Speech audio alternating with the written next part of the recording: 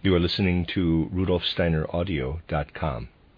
If you are listening to the podcast of this, it is located at rudolfsteiner.podbean.com. Please consider becoming a patron.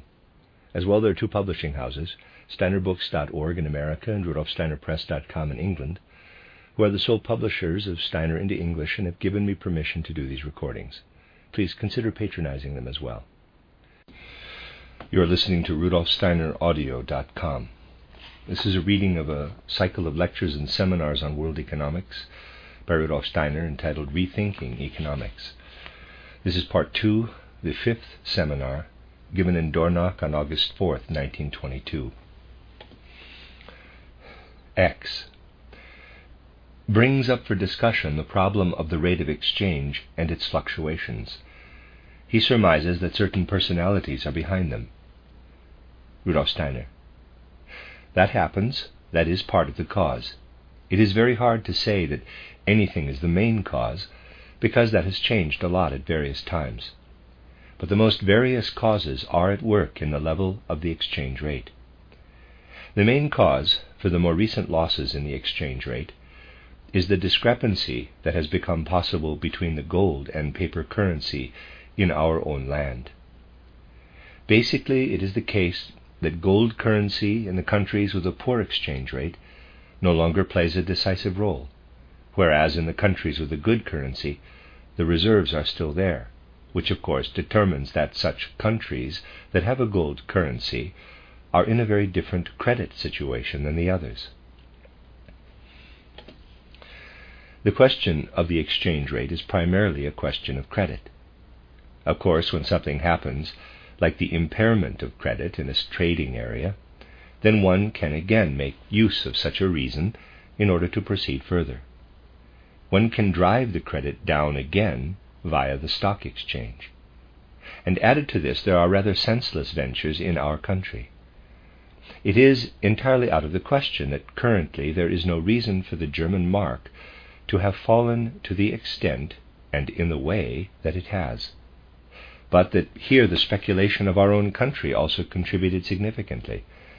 Our country that is making sales abroad and thereby even giving away what it still has. All this then eventually brings the exchange rate into a steep decline. Then things will happen as in Austria. What also contributed to all this in Russia is hard to say. In Austria and Germany, the thing started with the decrease in the gold reserves, the reduced availability of credit, and the speculation in our country. In Germany there is speculation in exports. Just now in Austria there is speculation so that foreign supplies are withheld, making them more expensive, with the result that the krone loses value because of the francs, dollars, and so on, which they have in their own country. This could never have happened if the currencies with a high exchange rate had not already begun to rise. This can continue to go on even in our own country and develop into a boundless situation. But the start of this calamity was the enormous extent to which German gold was collected during the war and taken away by the government, which saw to it that it was sent out of the country. The German people have no gold whatsoever. That is the important thing. Today one can compare the gold reserves of the Reichsbank with all the gold owned by the German people before the war. Of course, other events contributed to this as well, but they are quite difficult to identify. It only takes for a particular currency to be withheld in a country for it to affect the exchange rate once again. Depending on what the exchange rate is abroad, one can initiate an acceleration or a delay, and after that the exchange rate sinks and falls in the country having a weak currency. In this way, certain personalities can have an easy time of damaging another country. How much is that country's own fault is hard to determine. It must be a considerable sum that played a part in the speculation of certain people. Question: some say the fault of the currency distress lies in the change in the balance of payments of the poor countries to the other countries. In Germany, this worsening was primarily because payments were made abroad without any proceeds coming back. That creates an account balance in favor of the Entente. That is what is relevant. Rudolf Steiner. That could never have led to such a devaluation of the currency as exists in Germany and Austria. The opinion that the discrepancy between the gold standard and paper money is only the outer side is incorrect, for the reason that the fact remains that before the war, the paper currency was backed by gold. That is a real economic fact. And now we realize that as long as the paper money is essentially backed with gold, inflation will, as a rule, not take place. That is how that is connected. When the gold is gone, then we have inflation.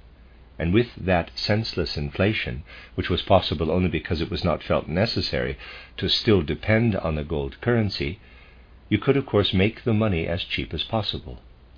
So because, thanks to England's might, we have the gold standard, we have one of the primary causes that really mostly lies in the increasing price of gold, and that then undermines the credit.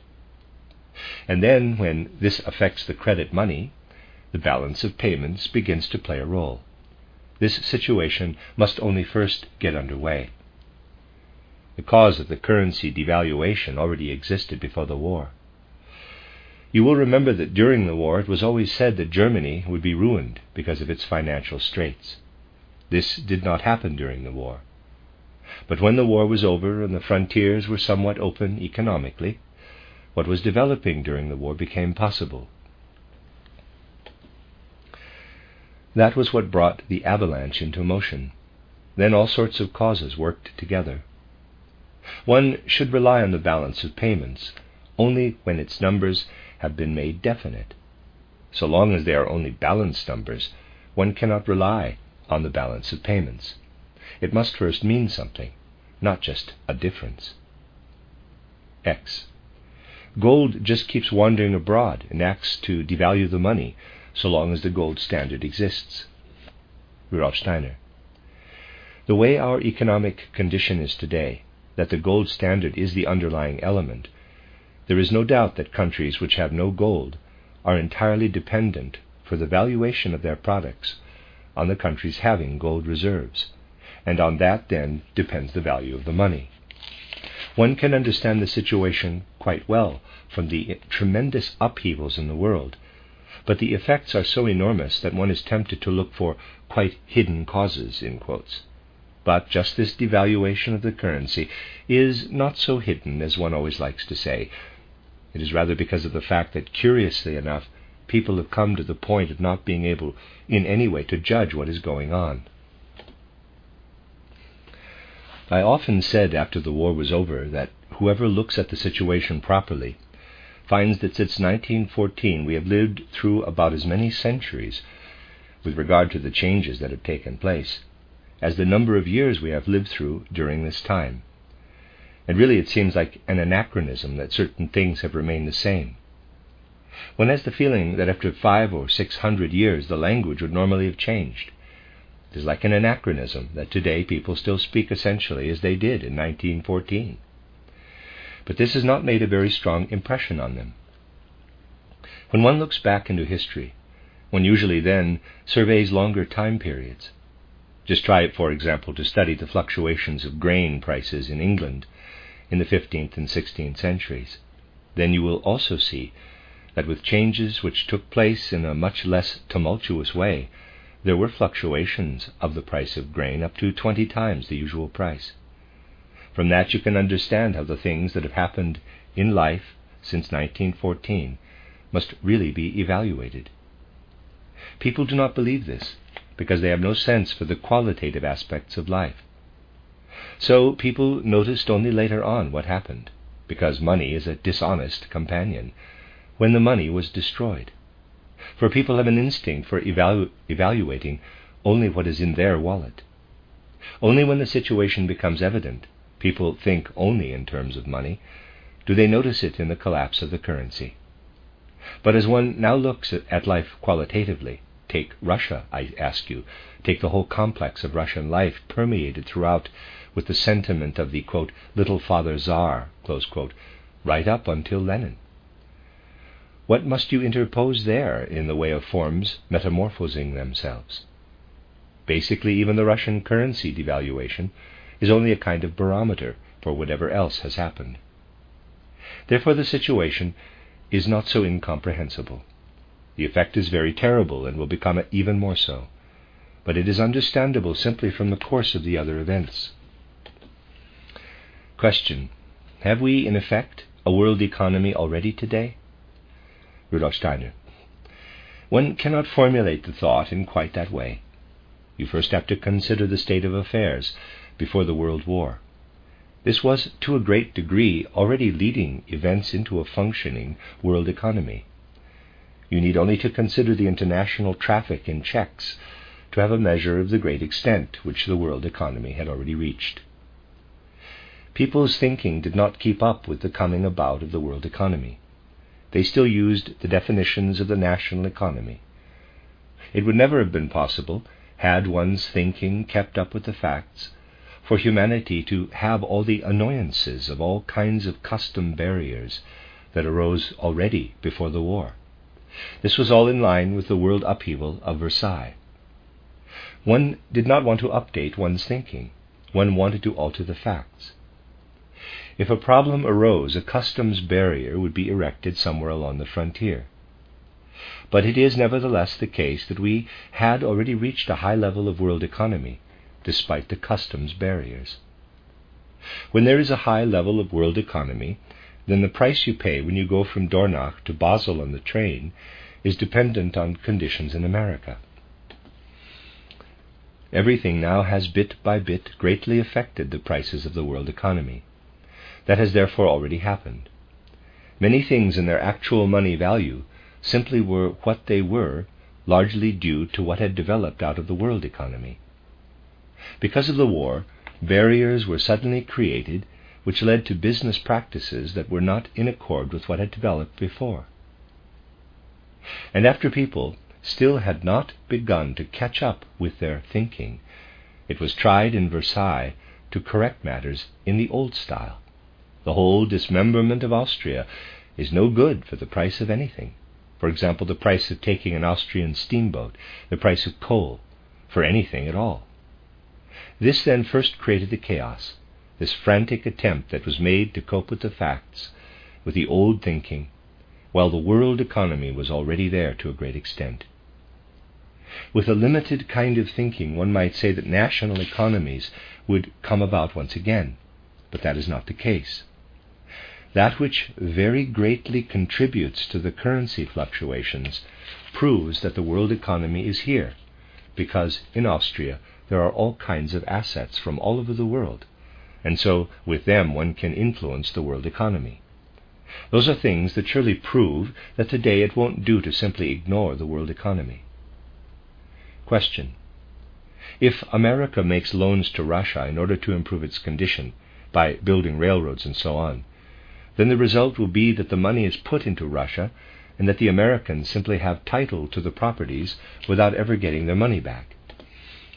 Rudolf Steiner: if America decided on this money transfer, in whatever form it is made, then that would be a donation.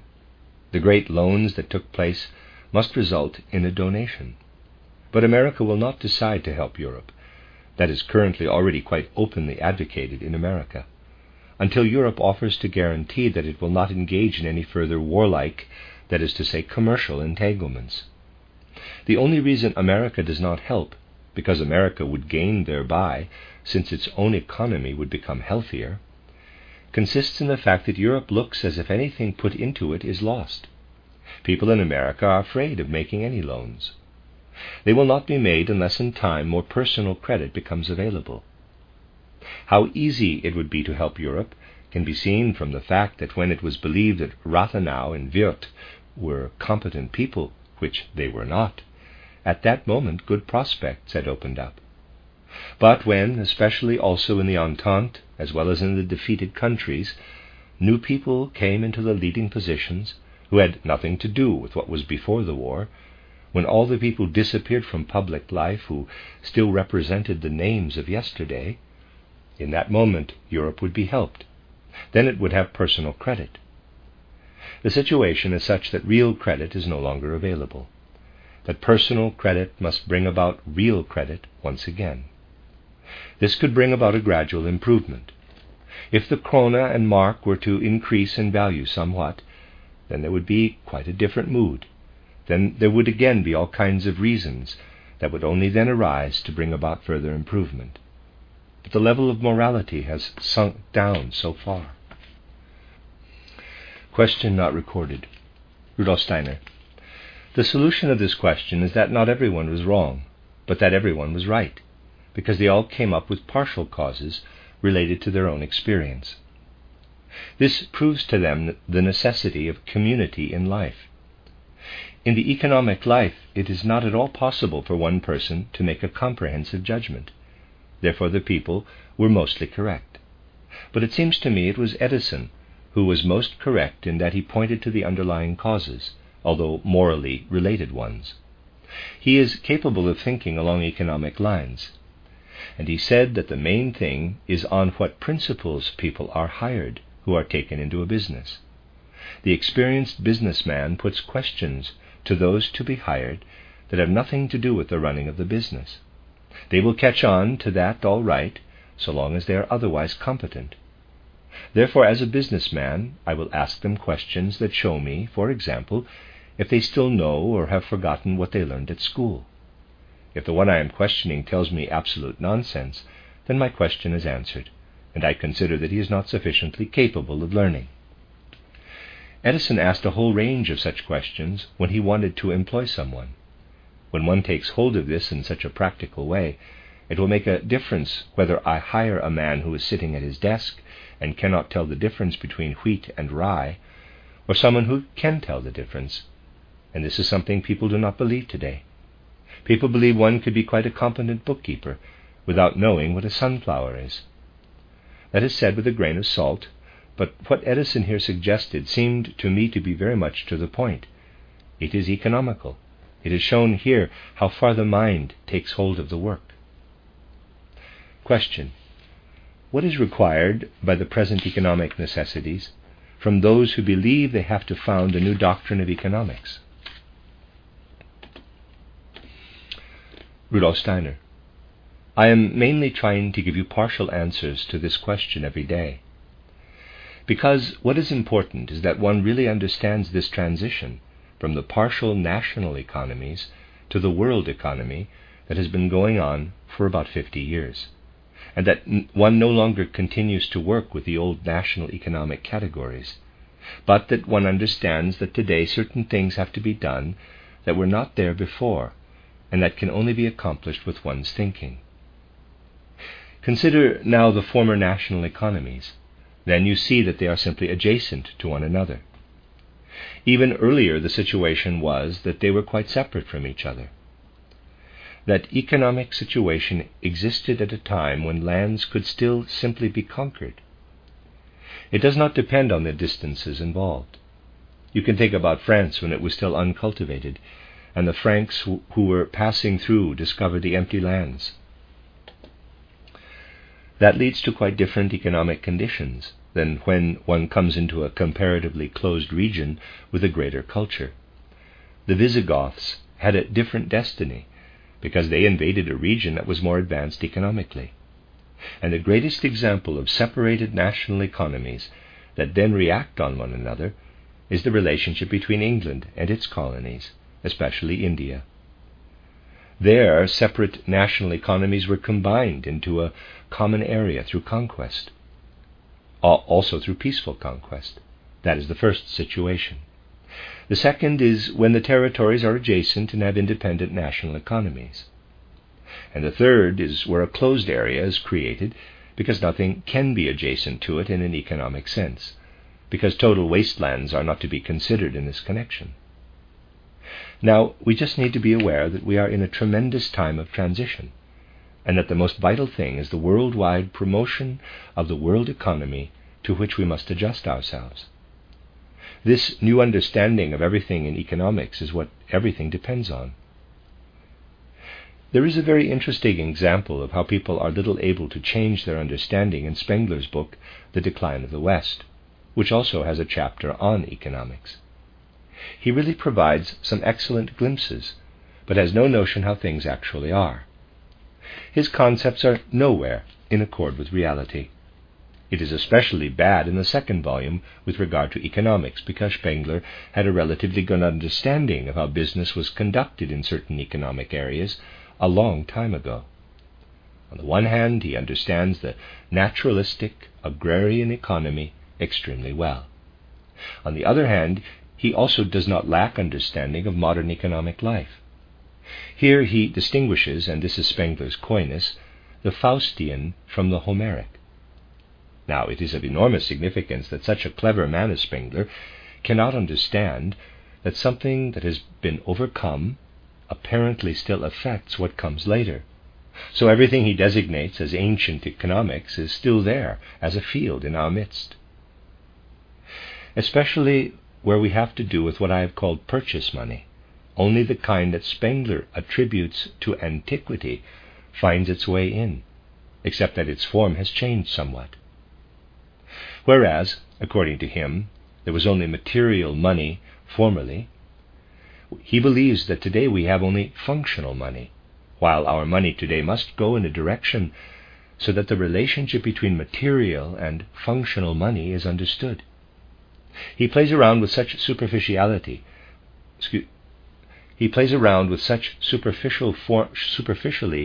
formed concepts, and still does not, however, arrive at concepts that are in accord with reality. Hence the brilliance of Spengler's concepts. In this marvelous yet confusing way, he mixes up the concepts, which is really a danger for those who are not immune to this confusion. Our task is to keep up with these situations with our thinking. We have these three things together: quite ordinary capital, doing business alongside one another, and the original naturalistic economy, all of which are hidden from us because we use money for everything. There is this conflict between the nominalists and those who advocate the use of metallists, instead of paper money. The former are of the opinion that money is only a sign, so the material of which it is made has no value, only the number that is printed on it, while the metallists say that the value of the material is the essential part of it.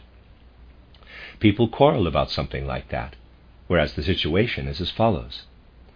In the area where we are mainly dealing with agriculture and what is connected with it, the metallists are correct concerning the function of money, while in industry and in spiritual cultural life, the nominalists are correct, because their money plays the part that they attach to it. And then we have the confused playing around of both sides. Such things we have to deal with. People fight about things that are much too simple, while we have a life that is complicated. Comment. But therefore our course is not really a course on national economics, but a course on world economic theory. Rudolf Steiner. Well, the names remain. You see, there was even a time when morality was considered part of economic business. In the first and second Christian centuries, morality belonged with economics. Question. I cannot bring myself to understand the reciprocal movement of nature product to work, to capital, and so forth. Surely the means of production have already undergone a transformation. Rudolf Steiner. The reversal does not relate to the making of the means of production, but to their bringing production about. The transformation has significance only at the moment when the means of production cease to be a commodity. It remains a commodity up to the moment when it can be converted to start producing. When it starts to produce, then the flow of economic events changes for the means of production. From that moment on, it is raised out of the relationship it had when it was a commodity. In the threefold social order, I have indicated that it begins there to become homogeneous with nature because it can no longer have a price. It stands within the economic processes exactly like nature itself. It is moving itself back to nature once more. Question. Does that appear on the balance sheet? Rudolf Steiner. You mean this loss of value? It appears on the balance sheet only in abnormal cases. It appears only when someone, let us say, starts a business brings about several means of production, then is ruined, and a man with greater skill takes over the business and he succeeds. Then when you compare these two balances, the one when the business failed and the one when it succeeded, you will discover such a partial appearance of devaluation. Because of the failure, the second one, simply because of the failure process, was able to buy all of the means of production more cheaply than he could ever have done. In that way he got part of it as a gift, so that then this could be expressed on the balance sheet. If you were now to follow the consequence of this procedure further along in the balance sheet, then you would find in it a partly cost-free transfer of the business. Today it could be proved with current accounting practices. Comment. Of course, these are exceptions. Today the abnormal is the norm. Rudolf Steiner. But this would eventually lead to a monstrous situation, because the means of production are transferred directly to income, whereas the basic rent is produced only when capital is invested. A question is not recorded. Rudolf Steiner. You must not forget, when you put capital into an enterprise, then that is something very different than when you do not have capital in it. A very different motive is at work when you have it in there than when you do not, while not having it is basically only a kind of hallucination. Such hallucinations do happen. You may ask, where actually is the capital money? Let us say the loan capital, which is not invested in enterprises. It is there only as production and as ground rent. Only there does it exist. And if any man wanted some money for himself, then he would have to take it completely out of the economic process for a time, thereby causing a tension, and then give it away again at a different value. He would lose out there because the money would be progressively devalued, since otherwise it is unthinkable for the process to occur in a radical way, and that changes the relationships. If one were to take hold of the economy in a healthy way, then the right relationships would come about. Today it is rather quaint, for example, the way the problem of wages is often handled. Higher wages are demanded, resulting in higher production costs. Then again the wages are insufficient. Again higher wages are demanded, and so it goes on, who knows where. As a result, people throw sand in their own eyes. While we may continue to use the expression, in quotes, wages, which is inaccurate, in an associative economy, wages will be created that are possible. No false wages will ever be created. Question. Why do wages have to be created at all? Rudolf Steiner. Try now to look into this. Here and there, workers receive an average of 2 francs per day. Now you can say that is a very low wage. How can this become a very high wage without amounting to more than 2 francs? Comment. By products becoming cheaper. Rudolf Steiner. Only then will you get the final values. Then you will see that it will all come out the way I have said it. You cannot always put the cart before the horse. One has to put the question like this. We let the worker have the 2 francs, but under what circumstances will 2 francs be twice or 3 times as great a wage as today?